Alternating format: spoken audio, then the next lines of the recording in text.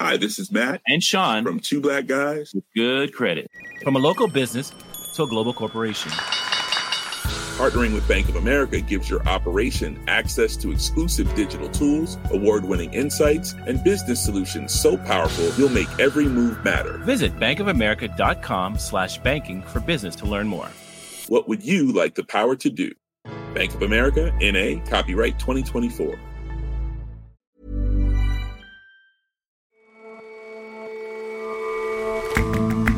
Hello and welcome to The Intelligence from The Economist. In New York, I'm John Fassman. And in London, I'm Jason Palmer. Every weekday, we provide a fresh perspective on the events shaping your world. The UN's biodiversity summits get less attention than their climate change powwows. But biodiversity is crucial to a functioning planet. The latest meeting ended yesterday in Montreal with an historic agreement that still left many unsatisfied. And it's time for our language columnist to select The Economist's Word of the Year.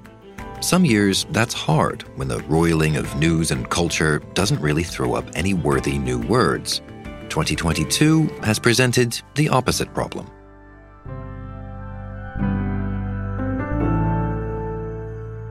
But first,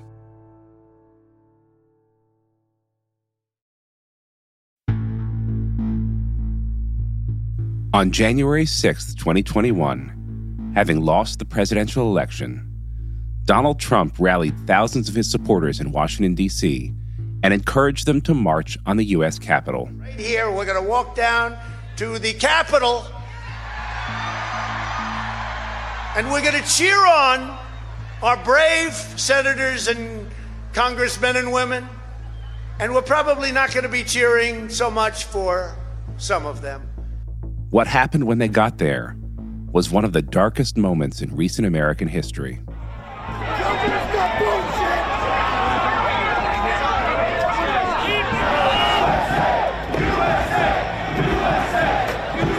Hordes of rioters stormed the Congressional building, trashing offices and leaving lawmakers holed up in fear of their lives. For months, a congressional committee has been hearing testimony from witnesses about what happened that day and who should be held accountable. Yesterday, 2 years to the day after Mr. Trump tweeted that there would be a wild protest in Washington on January 6th, the committee delivered another blow to add to the former president's mounting legal issues. Well, the January 6th committee held its ninth and final public hearing. And the big news coming out of the hearing was really that they've made, as expected, a referral to the Justice Department, Donald Trump on 4 counts. James Bennett writes our Lexington column. And the one that I find most jaw-dropping is inciting or assisting an insurrection. Anyone who incites others to engage in rebelling, assists them in doing so, or gives aid and comfort to those engaged in insurrection is guilty of a federal crime. The committee believes that more than sufficient evidence exists for a criminal referral of former President Trump for assisting or aiding and comforting those at the Capitol who engaged in a violent attack on the United States. I mean, we know that for some time that they've accumulated evidence that they felt justified such a charge. But it's still remarkable that for the first time in history, a congressional committee is taking this step. The other 3 charges are obstruction of an official proceeding of Congress, conspiracy to defraud the United States, which is, of course, in reference to his repeated claims that the election had been stolen from him, and conspiracy to make a false statement. Before we get to the details of the charges, remind us of the events that led to them. The major provocation for these charges and for the existence of this committee was the attack on the United States Capitol on January 6th. But what the committee has done is to show that that event was premeditated, that it wasn't merely a spontaneous outpouring of anger by some supporters of Donald Trump. But according to the committee's timeline and the interviews that they've made public so far, was the result of a multi-pronged effort by Donald Trump to overturn the election. That he pursued several different avenues, courts obviously where he failed, putting pressure on states to overturn their own results, putting pressure on Mike Pence, the vice president, not to certify the final results. And then, according to the committee, inciting the mob in their account to go down and try to directly interrupt the counting of the electoral votes. One Capitol Police officer who was trying to resist the rioters that day testified before the committee about what she saw. What I saw was just a war scene. It was something like I'd seen out of the movies. I couldn't believe my eyes. There were officers on the ground, they were bleeding, they were throwing up, they had, I saw friends with blood all over their faces. I was slipping in people's blood. The mob ransacked politicians' offices, including the office of the House Speaker, Nancy Pelosi, and it attempted to smash its way into the House chamber itself. So that's what happened on January 6, 2021. I wonder if you can take us through now each of the charges the committee recommended against President Trump. The first count for obstructing an official proceeding of the United States relates to the attempt to interfere with Congress's count of electoral college votes, which is normally a very routine proceeding by which members of Congress gather and essentially accept the electoral vote counts that have been referred from the states. The claim of the committee is that by dispatching a mob to the Capitol, Donald Trump was trying to upend that proceeding. Another charge is the charge of conspiracy to defraud the United States. And that's the claim that Donald Trump was very deliberately spreading the lie that he actually won the 2020 election. And the committee has released a really interesting document, which is essentially the introduction to the full report that we're expecting on Wednesday. And one of the things they provide in there is a really effective, I think, timeline that is a left-hand column that shows what Donald Trump was being told by his advisors about the reality of how he'd lost the election. And then the right-hand column is how, subsequent to those messages, he was nevertheless continuing to claim the opposite, that he in fact won, that even specific things that he was being told were not fraud, things that didn't happen, he was continuing to claim did happen. So what they're trying to show there is he had guilty knowledge. He knew that what he was saying was false, which is a critical thing for DOJ to demonstrate if in fact they did decide to move forward. And what about the other charges? There's the charge of insurrection, which is essentially what the House impeached Donald Trump for in the wake of the January 6th attack. And the Senate came quite close to convicting him, but in the end did not.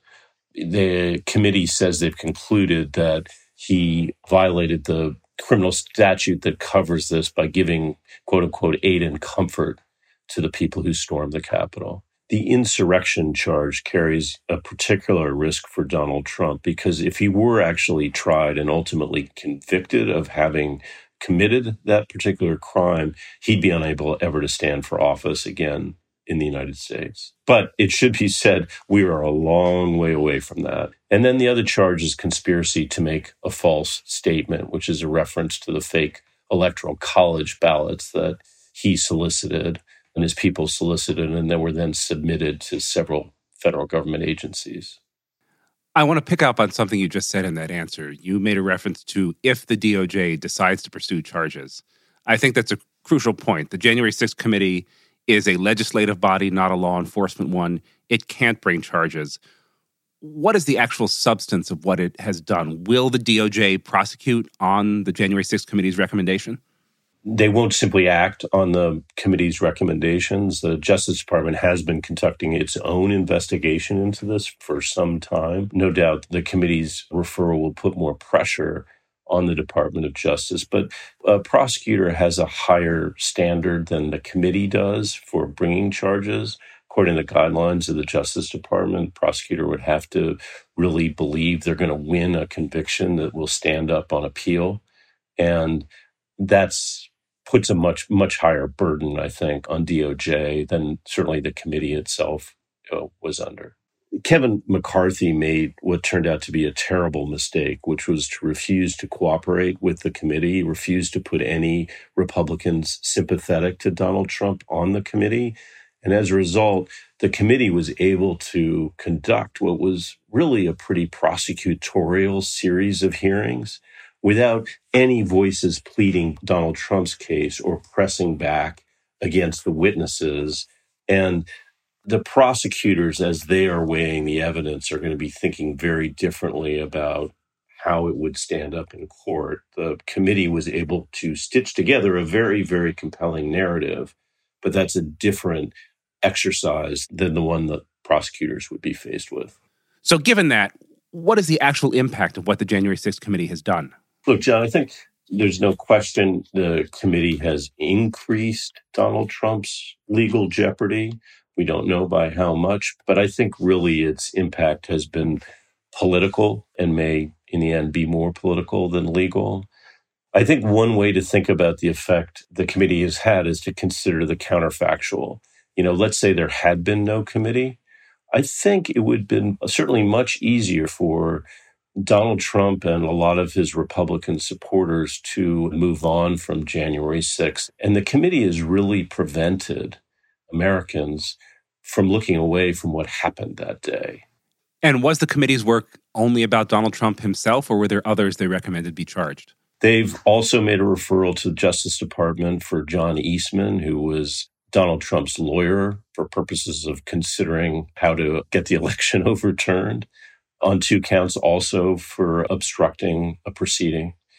And they've made recommendations to the House Ethics Committee that 4 sitting congresspeople be considered for ethics violations for refusing to respond to their subpoenas. One of those is Kevin McCarthy, the House Republican leader, who's now struggling to get himself elected speaker. What has Donald Trump had to say about all this? So far, he's only put out one comment on Truth Social, which was to take a kind of irrelevant whack at Liz Cheney, the Republican leader of the committee, noting that she lost her election by 40 points, which is not exactly news. So earlier in this talk, James, you said that the committee had increased the legal and political pressure on Donald Trump. Are there other sources of legal jeopardy he finds himself in? Yeah, Donald Trump is under tremendous legal pressure right now. There's the continuing investigation in the state of Georgia into whether he tried to interfere in the counting of votes there.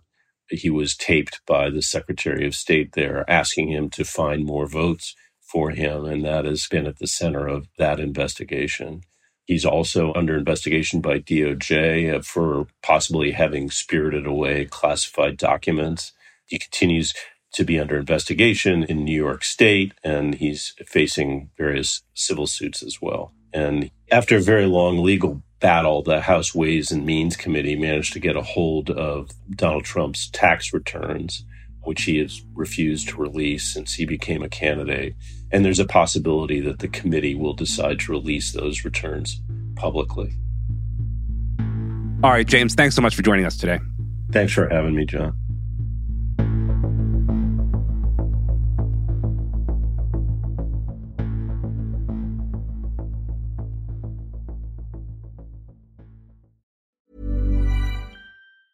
Hi, this is Matt and Sean from Two Black Guys with Good Credit. If you own or operate a business, whether it's a local operation or a global corporation,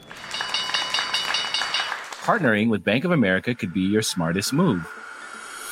By teaming with Bank of America, you'll enjoy exclusive digital tools, award-winning insights, and business solutions so powerful you'll make every move matter. Position your business to capitalize on opportunity in a moment's notice. Visit bankofamerica.com/banking for business to learn more. What would you like the power to do? Bank of America, N.A., copyright 2024.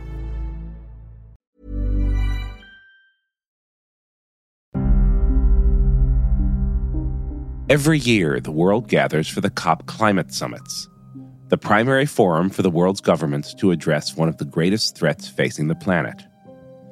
But there's another COP, which aims to protect the planet's biodiversity and ecosystems. And while it doesn't get as much attention as its climate change sibling, it's just as critical.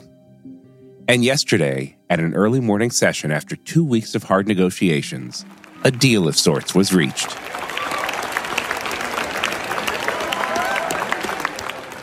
Almost all the countries in the world have just agreed to a global framework for biodiversity at COP15, which is the United Nations Biodiversity Summit in Montreal. Rachel Dobbs is a news editor at The Economist. In a very, very late night session after days of very intense negotiations, they reached a deal, and it is the most comprehensive and cohesive global agreement to halt the damage that humans have done to nature and Earth's ecosystems so far. So they reached an agreement. Tell us a bit about the highlights of the agreement. What did they agree to? So the main mission of the agreement is to take urgent action to halt and reverse biodiversity loss to put nature on a path to recovery by 2030. That is obviously a little bit vague.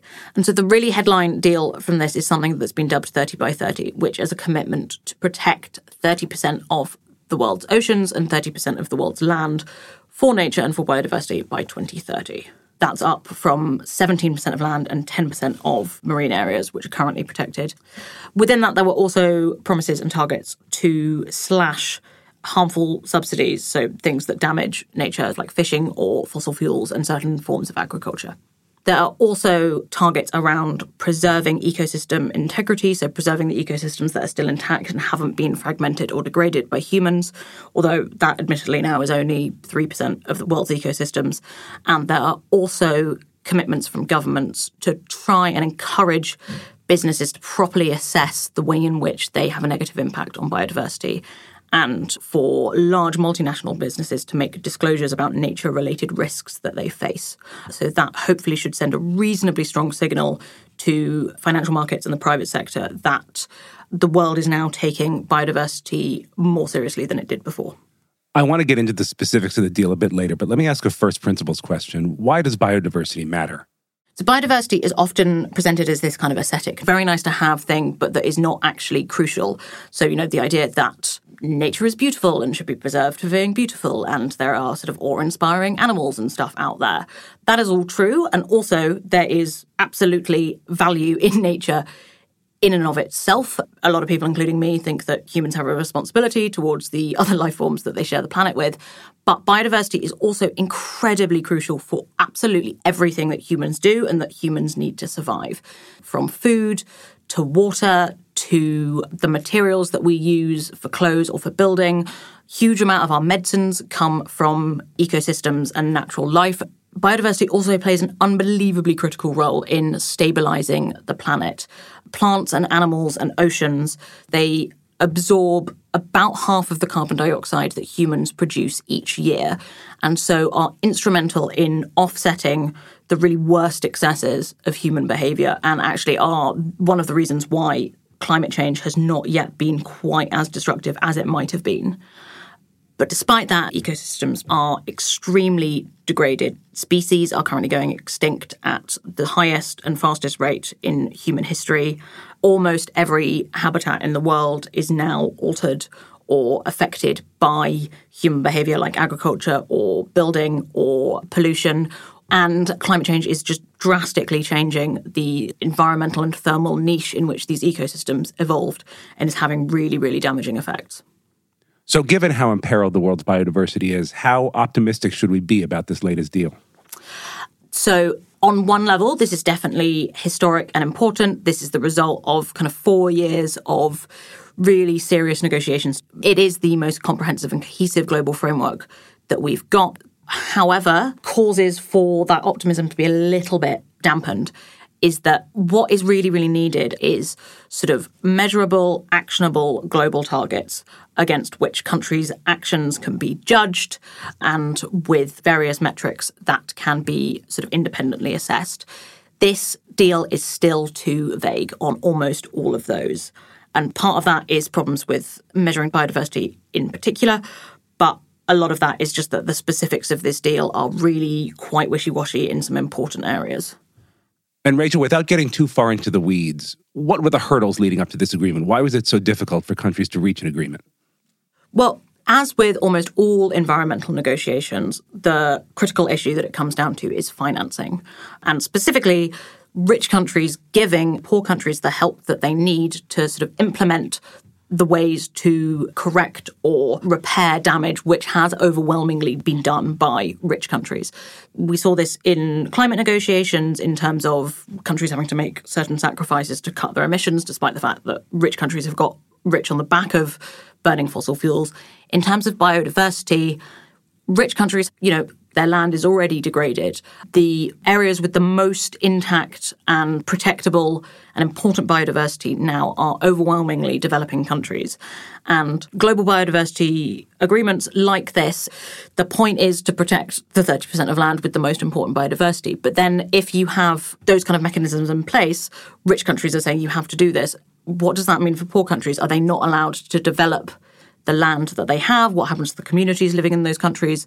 And also, if they have to protect those areas, how are they going to be sort of financially remunerated in order, A, to be able to do it in the first place, and also, B, to stop it being a drag on their actual growth? So that was an ongoing, very difficult debate. So biodiversity hasn't received the same attention as climate change. Why is that? What have been the main challenges up until now in protecting biodiversity? The climate system, which is obviously, fantastically complicated, is actually quite simple in comparison to biodiversity and natural systems. So the climate system operates on the principles of physics. It can be boiled down to essentially kind of one major input, which is the amount of greenhouse gases, particularly carbon dioxide, that are released into the atmosphere, and one major output, which is rising global temperatures. The fact that it's governed by physics also means that it can be modelled quite effectively. None of that applies with biodiversity. Biodiversity is very complicated on multiple layers, and that makes it very hard to reach really deliberate, understandable targets like, keeping global temperatures between 1.5 and 2 degrees, target that came out of Paris, and doing that by cutting emissions to as close to zero as possible in the second half of this century. Those are difficult to do, but they are easy to understand, and one target and rule there applies everywhere in the world in a way that it just doesn't to biodiversity. What is good for one ecosystem is not necessarily good for another. So given the difficulty in reaching this agreement and the difficulty in sort of measuring biodiversity, what has to happen now? So countries now have until 2024 to sort of hash out some of the details of this agreement. They need to work out how this stuff is going to be measured. They need to work out financing questions and where the money is actually going to come from. They need to commit to quite a lot more kind of scientific assessment so that you actually have the adequate amounts of data to understand what is going on. And then you need to have set, sensible roadmaps for making that happen. And those questions of implementation and how it's carried out will be the really critical thing that actually means whether or not this kind of global deal is a success and actually makes any kind of progress towards reversing or correcting biodiversity loss in the way that we need, both for the sake of biodiversity on its own and also for the sake of things like managing the climate crisis. All right, Rachel, thanks so much for stopping by today. Thanks, John.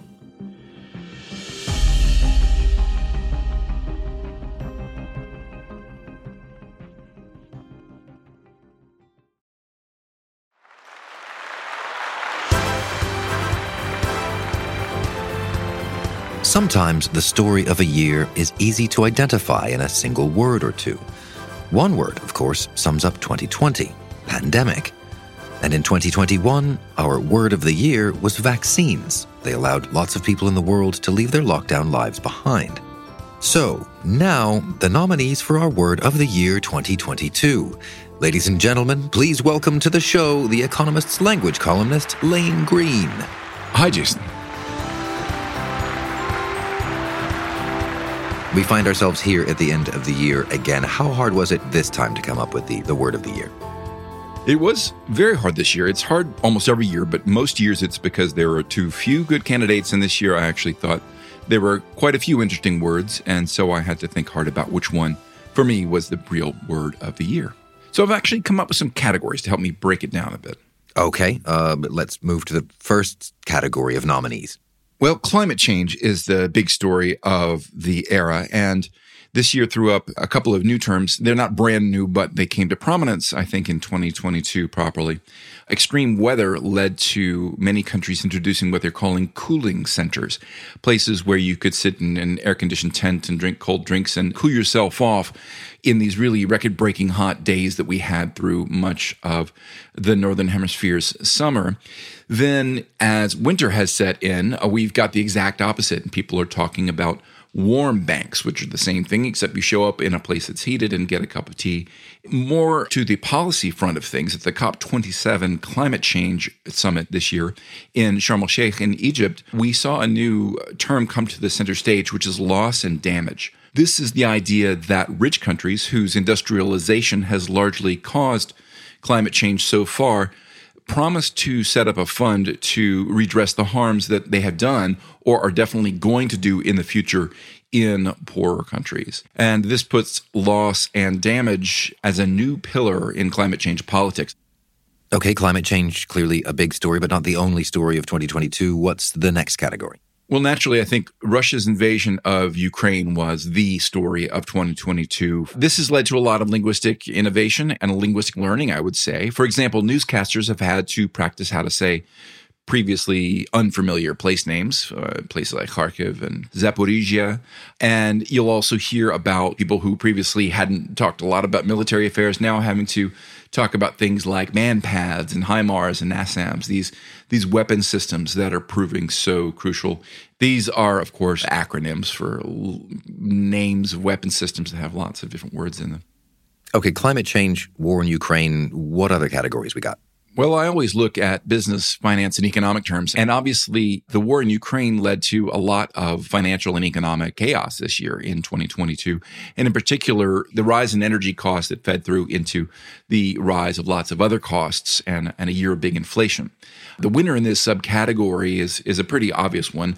Shrinkflation is a great word in the sense that it's obvious what it means, kind of, if you know any of the context at all. It includes almost all of the words shrink and inflation. And it's that process whereby companies hide their price increases by keeping prices constant, but by making the products a little bit smaller. But we haven't yet reached the territory of word of the year stuff, I'm gathering. Well, let's start with some other choices. For example, Oxford Dictionaries, for the first time in their history, opened their process up to a public vote. So they chose 3 semifinalists, which were I stand with, the metaverse, and goblin mode. And the people have spoken, and they have spoken for goblin mode, which is a sort of purported state in which folks indulge their kind of laziest or most selfish habits. I guess goblin mode is kind of a word of the year after years of COVID and recession and now inflation. People are very often saying they just feel tired. They just can't really keep up appearances anymore. And I guess that means a lot of people are finding themselves in goblin mode. Now, I was one of those people who had never heard of goblin mode before it was announced as a finalist.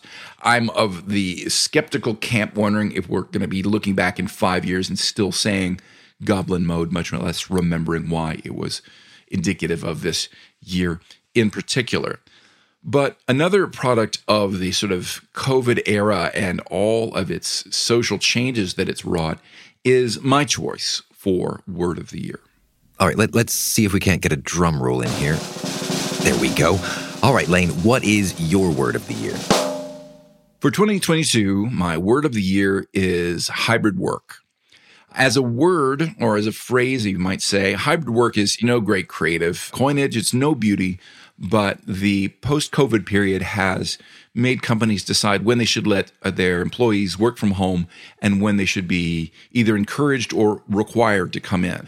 Most companies haven't gone to one extreme or the other, but have rather decided that people will have some time at home and some time in the office. And though it's not a beautiful term, I think it will absolutely reshape everything from our cities to careers to our family lives and our homes and how we spend our free time as well. And unlike many words of the year past, I think this is with us to stay. We're going to be dealing with its consequences for a very long time to come. And so that, for me, is ample qualification for this word of the year. Lane, thanks very much for your time. It's always a joy to see you at these award ceremonies. Thank you, Jason, and we'll see you at 2023's Word of the Year.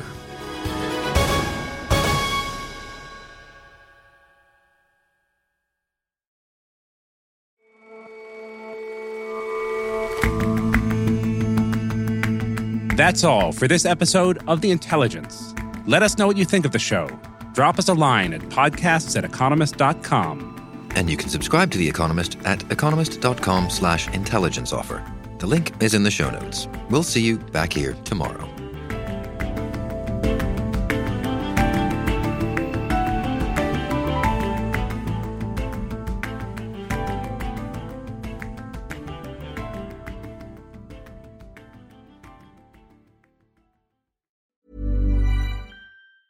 Hi, this is Janice Torres from Yo Quiero Dinero. If you own or operate a business, whether it's a local operation or a global corporation, partnering with Bank of America could be your smartest move. By teaming with Bank of America, you'll enjoy exclusive digital tools, award-winning insights, and business solutions so powerful you'll make every move matter. Position your business to capitalize on opportunity in a moment's notice. Visit bankofamerica.com/banking-for-business to learn more. What would you like the power to do? Bank of America, N.A., copyright 2024.